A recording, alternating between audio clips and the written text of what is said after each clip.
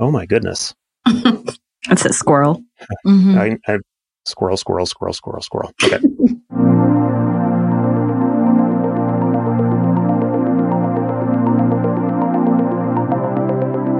Brought to you by iland, this is the CloudBytes Podcast, where we've brought together a panel of opinionated cloud customers, providers, and analysts to discuss topics related to how clouds are built, marketed, and consumed. Everyone has different needs in the cloud, so we'll debate the topic at hand, and at the very least, agree to disagree. Our goal is to provide good sound bites about how to manage your bytes in the cloud. And sometimes the best conclusion may simply be that the cloud bites.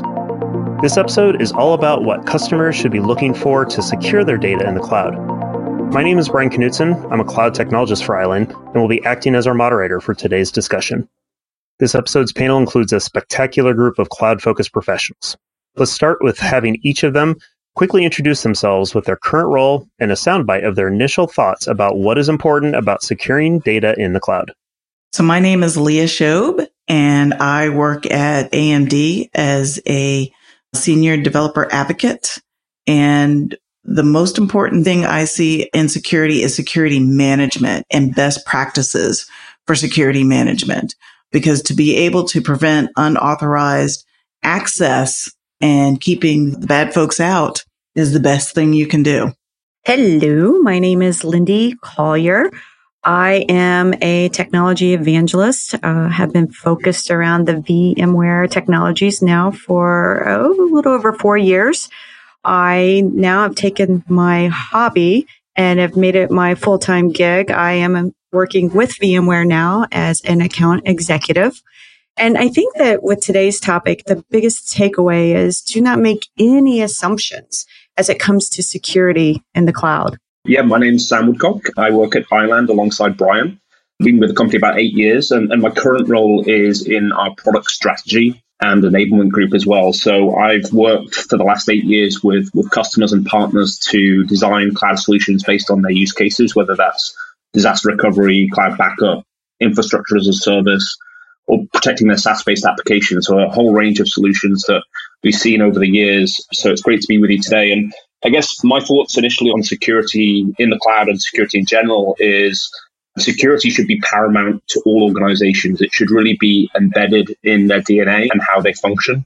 And really, security as a topic isn't just one thing, right? It's not just one technical solution or group of technical solutions. It's not one process or a set of processes. It's not just the culture or making sure your organization has that embedded in the culture itself.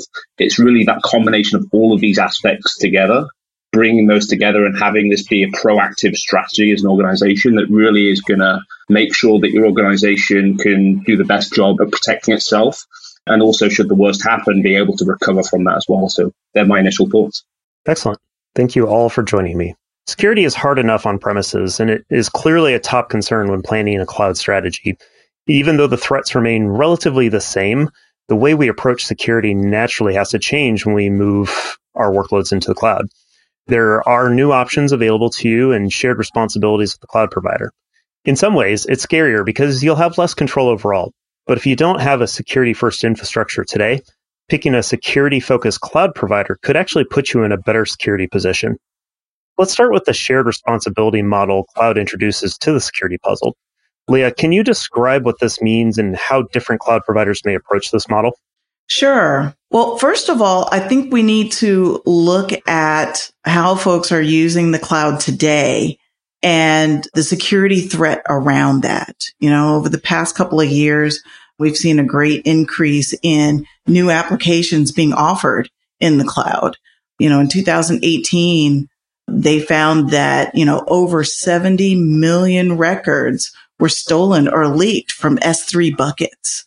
And new applications like open databases like MongoDB are, poorly secured as a product itself.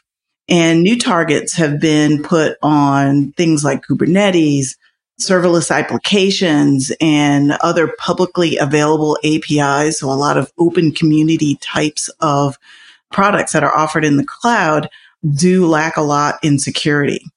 And so these are areas that we need to have a renewed focus on, especially using these products in the cloud. And this is something that cloud providers have taken a look at and do offer some level of cloud security, but it's also a responsibility on us for best practices, because the threats are not only external to attacking our applications on-prem and in the cloud, but it's also internal. I remember when I was presenting something on ransomware, and there was an admin that was telling me that he noticed that there was this admin that got fired. And on his way out the door, he left a back door open in the internal infrastructure so that someone with ransomware could come in and destroy records. So we have to make sure that we understand that those threats can actually come from within inside our companies. And so it's our responsibility to use best practices just as much as our cloud providers, and also take full advantage of the services and the packages that they offer. Another area to look at, to be careful, is not just on the software side, but in 2018, there were hardware vulnerabilities as well. I don't know if you remember in the news where they had the meltdown in the Spectra. That was on the hardware side, not even on the software side. So cloud providers have spent great lengths to make sure that our end users don't get those vulnerabilities, but it's also our responsibility to make sure that we've protected ourselves against that as well. And especially if we're using IoT type devices or mobile devices, the attacks on them have gone up by a third. So it's really important that we are responsible on our phones and mobile devices, that we are using the services that are available to us in the cloud. And there are cloud security services as a service, and they cover, security with DevOps, data protection, if you need security across clouds so that you don't have that impact moving data from one cloud to another. Credential and identity management is extremely important. That's where it's easy for insiders to get in.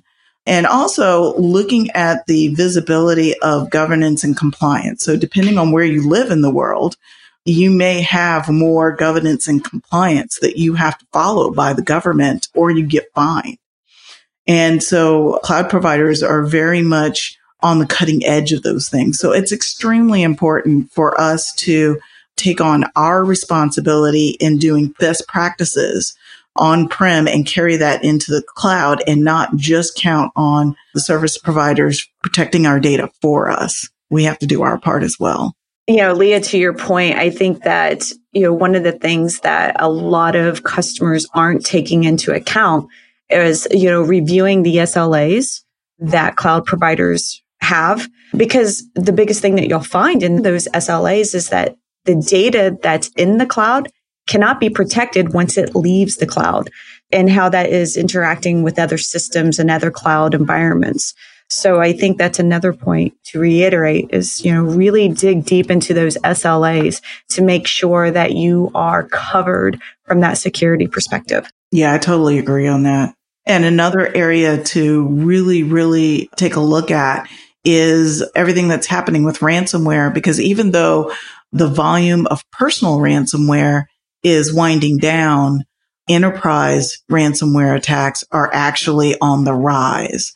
And so that's another area that we really need to look at, because ransomware as a service, ransomware as a business is happening. Mm-hmm. I mean, we're talking about billions of dollars that the dark web is making off of not just personal ransomware, but what's happening in the enterprise. And we have a responsibility for that too. I remember talking with a hacker at one point in time in a previous life, and he said for $350, I can go on the dark web and download a ransomware package. Oh, yeah. And I could get into anyone, especially SMB. Oh, yeah. And they have a whole distribution system. Oh, yeah. They've got toolkits you can purchase.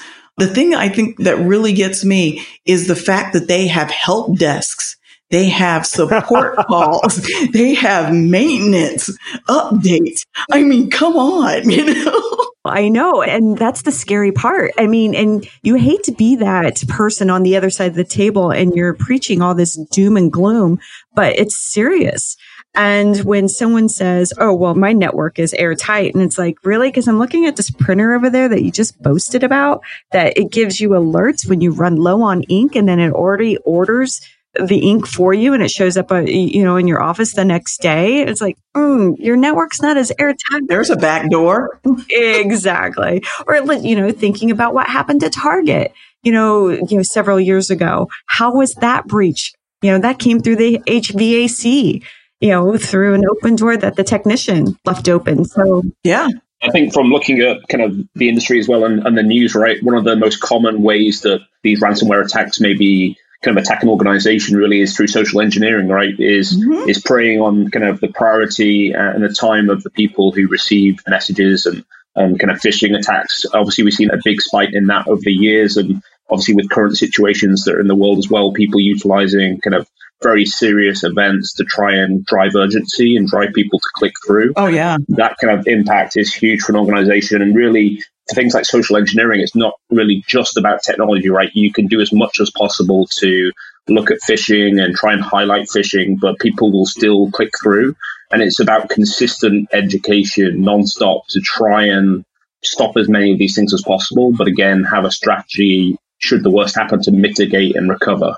I think that's critical as well. Absolutely. Because like with COVID-19, there's been a lot of stories on the news and warnings on the news about a lot of these phishing emails that you're talking about, with them instilling fear in people to click through.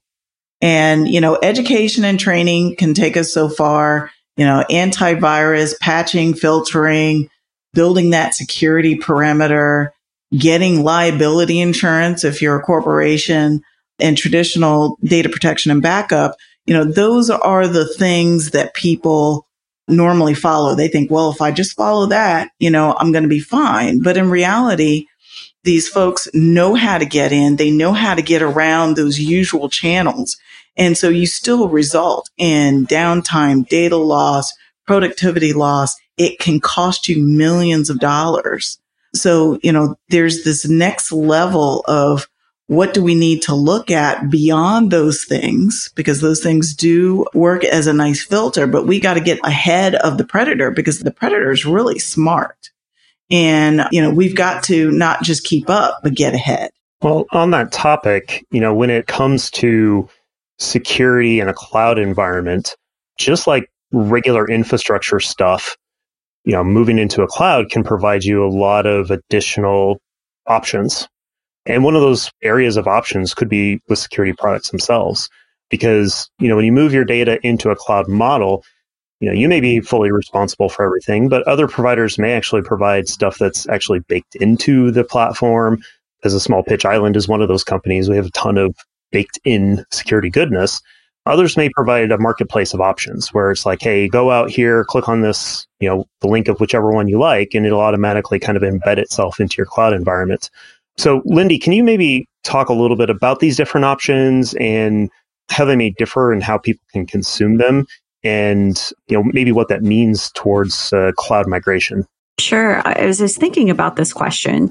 I think the first step into this bake-off that you're doing of taking and evaluating what's already naturally embedded into a public cloud provider versus what do I need to protect myself, right? I think you need to first understand what data is going into the cloud, evaluating, if this data gets hacked, what is my vulnerability? How exposed am I? And how secure from a governance and compliance perspective, what am I going to show that auditor who comes in and does a CMCC audit, right? If I'm in the cloud, and am I, if I'm using GovCloud, that's one checkbox, but what other technology avenues am I also incorporating? But I think the biggest thing that you need to take also into account besides that data is, something we've already talked about. It's the human aspect. We look at, people, process, and technology. Technology is never the issue. It's the human and processes that we have to really look into. So as we do this bake-off and you look at the different components from a security perspective, the things that I think that, bring and enhance that human lethality that we may have is, looking at MFA. Does the cloud provider provide that for you? Or is that something I'm going to have to do an add-on to?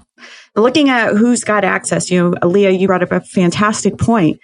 Somebody was disgruntled and opened a back door and, allowed hackers to come in and extract company data.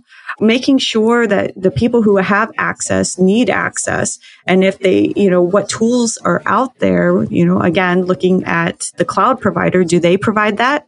Or is that something I'm going to have to look at? So there's another area. Also looking at real-time monitoring. I know that there's several technologies out there that actually sit on top of the cloud. And, I kind of visualize it as looking into a chicken coop. There's my bonus points. Looking into the chicken coop and, who's coming in? Is it that fox that's trying to get into the hen house, or is it the raccoon?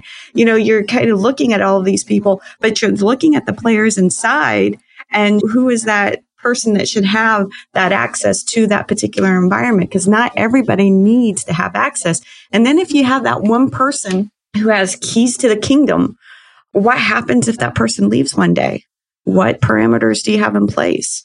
So, having a great offboarding policies, and I think that as you look at this, and this is a topic that we've already talked about in a previous episode, is maybe you just don't have the chops from an employee perspective to manage either the public cloud, a hybrid cloud, or private cloud.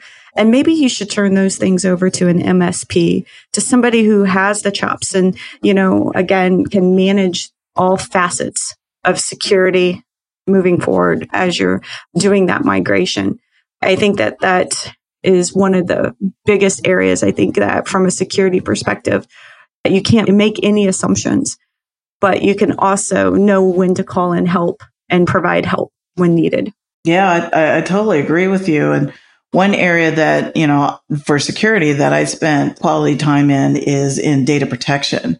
And so there are so many nice packages out there for cloud storage infrastructures that you can use for data protection. And they've gotten really savvy and sophisticated. They started using machine learning algorithms so that there is a level of intelligence in how it can auto detect a threat and alert you right away and shut things down. Because if you have to do it manually, they'll get in there like a squirrel, and do all kinds of damage to your data and your home before you even recognize the fact that something is happening, that something destructive is happening. And then you've got to go through and you've got to find out where the damage is, where the threat is coming from to be able to shut it down. In the meantime, you're losing data loss, productivity. I mean, this can go into the millions and be catastrophic. So if you have something that can detect upfront and shut down within seconds before it causes that damage. So, you've got something blocking the squirrel, so they can't get into the roof in the first place. Then, it will save you a ton of money and save you from a lot of headaches. So having good data solutions in the cloud with data protection is extremely important. I would not put any data in the cloud, personal or enterprise wide, without some type of a data protection type of best practices and security. Those are great points, right? I think it starts off maybe back to the original question around shared responsibility. I think when you're kind of evaluating whether you should put the data in the cloud, which cloud, it's really understanding kind of what level the service provider will go up to in terms of that security and shared responsibility model, right? Do they just take care of kind of the physical security and the physical host infrastructure? What level do they go into from an operating system and application perspective? And do they get into networking and those other elements? And to the point in this question, what levels of security are embedded by default and what do you need to do beyond that to just secure the organization? So I think it really comes down to evaluation is really critical, not just on security, but lots of aspects of the cloud provider, but specifically understanding where does the responsibility start, where does it end, and what does that responsibility actually mean, which is really critical to making sure that you have a kind of a strong platform and really data protection being key, right? There's always going to be some cases where the worst happens and really you need a strategy where you can recover the data by your own means or recover your business and get it back up and running without having to pay the ransom, right? Which only drives the behavior of more of these types of attacks. I think we've seen that in the industry so far as well. I think other great points around identity access management, or just ensuring that you can make sure that the users have the relevant permissions, the relevant visibility, but not beyond what they have or need. And that we're constantly evaluating that to see if that's still relevant, and obviously making sure that that stays relevant as employees start or end at the company as well, to make sure that you can secure that data. And I think the final point I'd make is, I think with all technology, there's lots of options, but it seems like with security, there's so many options, right? There's hundreds, if not thousands of different options from a technology perspective. It can be very tough to pick the right one. Is the solution actually going to provide a real world solution to the issues that you're trying to resolve? I think with so much noise and so many technology options, I think back to the point around MSPs or trusted partners with the expertise in that space, I think that's really important to look for, because they've probably gone through a huge curation process and they've made the right bets and they're staying relevant as well. I think that's critical for success. Absolutely. And one thing I will know is that, when you're looking at security, you don't have to have 6 different security tools or technologies in order to secure your environment. I think that's another fallacy that a lot of clients, as I'm having conversations, they're like, well, we have such and such security here and here and here. And it's like, okay, who's managing the patching of these security platforms? You've got security issues on your security technology. So I think that, as you're looking at something, you need to bring all the stakeholders to the table and really get a better understanding of what you're trying to do and architect, because otherwise, I believe you're adding fuel to the fire. I agree. Who watches the watchers? So, we've talked a lot about the threats that are out there, and I want to kind of focus in as kind of the last topic is we're seeing daily news about what the threats are, where the threats are coming from.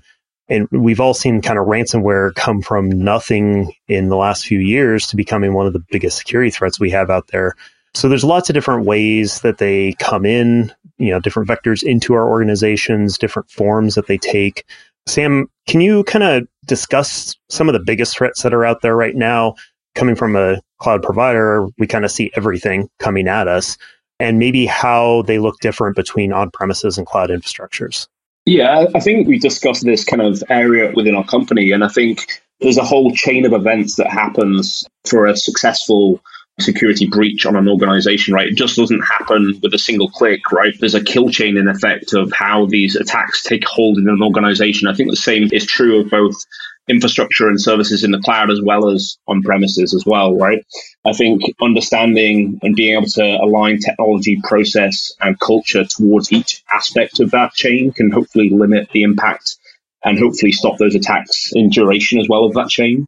I think that's critical. I think we touched on some of the biggest examples, right? We constantly see examples of ransomware hitting organizations, whether that's their internal systems, their email, their file shares, their intranet systems, all sorts of examples there in the news. And obviously, I think one of the things that we were consistently educating our customers and partners on were really what we talked about in this podcast right now around insider threats, right? Those employees that want to do their company harm, whether that's directly by maliciously deleting data or compromising system availability, or intentionally leaving those gaps that we touched on at the start of the podcast that can be utilized by some other actor for an attack. And the common wrongs around human error and social engineering, they can be big attack vectors that can facilitate these types of attacks. I think one of the biggest examples that we've been speaking about for a couple of years now, Brian, was really back to the shared responsibility model again. But if you think about a product like Microsoft Office 365, where they have a great solution for email and file sharing and SharePoint, for example, there was the perception generally in the industry that Microsoft are responsible for not only the hardware, the software, the service, but they were also responsible for the data. But I think iland, other providers and other software solutions have done quite a lot of education in the space recently around the fact that there are gaps in terms of the data protection aspect of that service, and there's a limited amount of data that is actually kind of kept as a responsibility of the Microsoft vendor.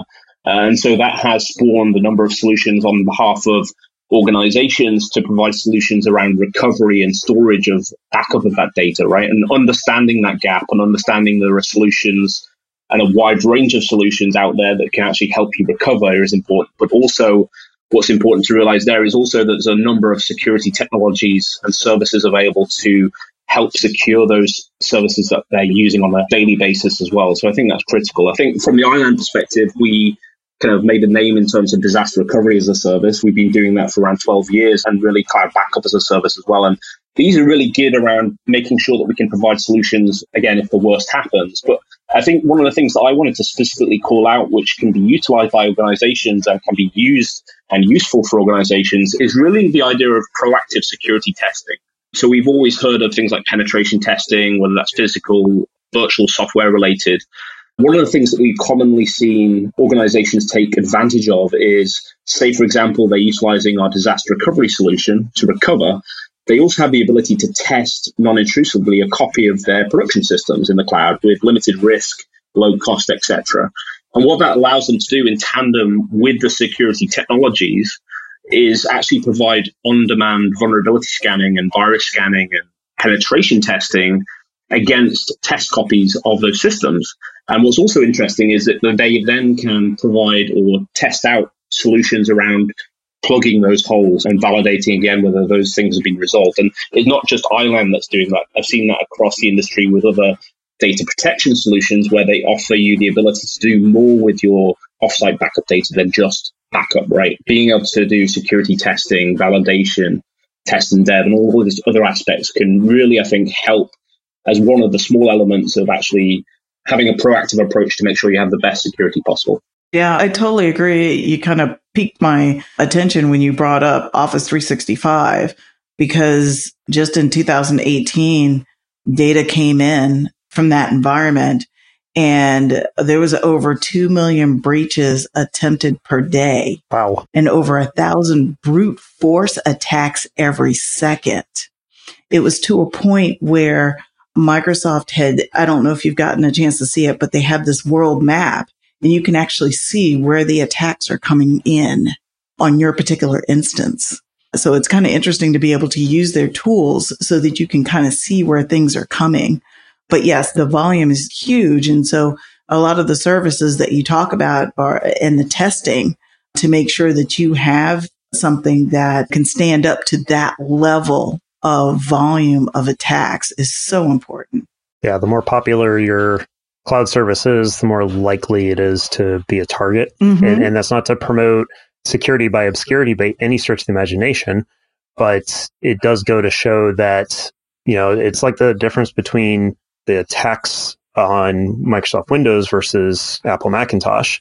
And a lot of people used to think, oh, Apple's so secure because, you know, you don't see about all these vulnerabilities and hack attempts to them. And at some level, it's because there's not the money there. There's not enough money back in the 90s and early aughts for hackers to try and focus on that platform. But as Macs became more popular in the enterprise and associated with more money, it became a bigger target. And, you know, we all had to deal with the fact that, hey, I still need antivirus on a MacBook because it has that potential still.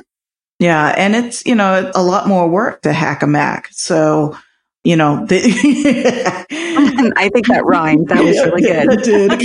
I didn't plan that one. You know, Windows, it was a lot easier, you know, during that time than doing a Unix-based platform. So, you know, it's like, well, you're going to hit the low-hanging fruit first before you get to the stuff that's harder. It's not that you're hack-proof. It's just that it's harder to do. And so Windows isn't any less secure than Unix. It's just you got to go through a few more steps. And but, you know, who wants the easy money first? Right. Great. That was actually a really great conversation. But I'm going to go ahead and hit the high points and close us out here. I think the most important thing was said, I think, Lindy, at the beginning, don't make assumptions. There's a ton of bad actors out there. There's a ton of vulnerabilities. And it really only takes one mistake on our part on the defender side and one success on the attacker side to be able to get in. So, you know, we hear a lot of stories about leaky buckets and cloud databases and data breaches coming out of those. But it's important to remember that it's not entirely just because they were cloud services or that data was in the cloud. It's important to keep in mind the fact that, you know, the cloud is a shared responsibility model. It takes both the provider and the customer to ensure security in that model. And that does make it tougher. You also need to keep in mind the fact that threats can be both internal and external. So, you know, just because it's within the firewall, just because it's an employee you're paying doesn't mean that that's 100% secure, because those are both places where breaches can happen. And you also have to consider things like IoT and mobile that continue to increase the attack surfaces. So it's not just our use of the cloud, it's our use of all these other devices that are hard to protect in their nature. And also keep in mind that network is airtight. There's always going to be holes. There's always going to be vulnerabilities. Some of them may be tougher than others to deal with. Some of them may be unfound for a while, but could potentially be found and turn into very large holes.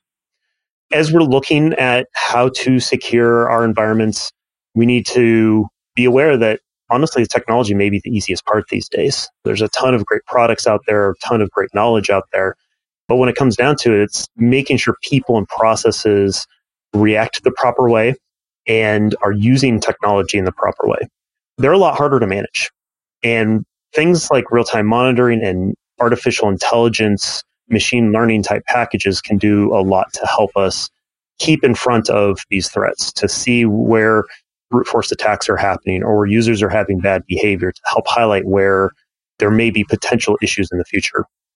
And ultimately, you really need to understand what your organization is even capable of. Particularly a problem with small, medium businesses can be a problem in enterprises as well. If you don't have a strong security focus, looking for the right cloud provider could improve your team's capabilities. And keeping in mind that they are on the cutting edge of security and compliance and are always looking at protecting a larger group of data rather than just your one group of data. So they oftentimes are getting well ahead of it.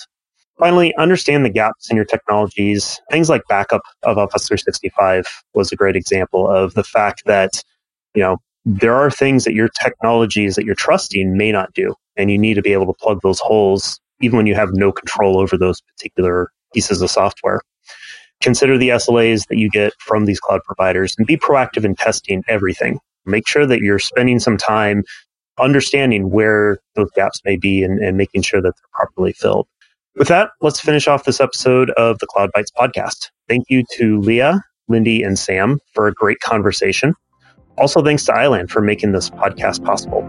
Please check out the episode notes, panelist contact information, further information on this topic, and all the other episodes at cloudbytes.cloud. You can also find our episodes on your favorite podcast apps. If you found this content useful, we'd appreciate you sharing with your friends and colleagues and rating us on those podcast platforms. Thank you for joining us for this episode of the CloudBytes Podcast.